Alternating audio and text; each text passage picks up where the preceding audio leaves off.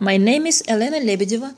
I am a head of store concept development department of the Austin company, the apparel retailer number 1 in Russia. During my experience in retail, I implemented audio branding in such stores as Morris, Centra Obuv, Centra. I would like to show you what the audio branding means for the client side. When I was working under an audio branding projects within the retailing companies, I was faced with the fact that the issue is much more difficult than just to create wonderful contemporary playlist, as I thought at the very beginning.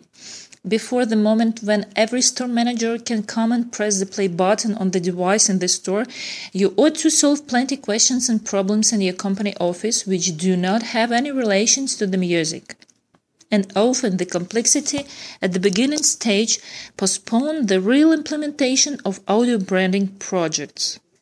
First, you have to prepare strong evidences for shareholders or CEO, find out strong reasons why the company will have extra spending in future, especially when music already exists in the stores and the company doesn't pay for that. Second, to define if audio channel will become an additional advertising channel for your company. Third, you will have to choose such technical issues as hardware and software components you will choose for the company. First, to define a content provider due to your company goals and target audience specialties. Fifth, to define a provider of legal services in this field.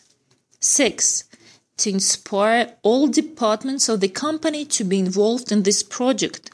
Seventh, to define a technical provider which will be able to implement your chosen solution locally in stores through all Russian regions.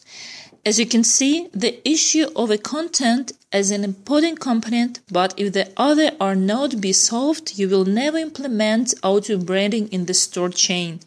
I'm ready to share my experience and to tell some cases. And last but not least, we would like to thank our partners, DigiSky and Voice, and our sponsors, SonoFind, the online music search from Sonotone, Biamp, and Eyeball.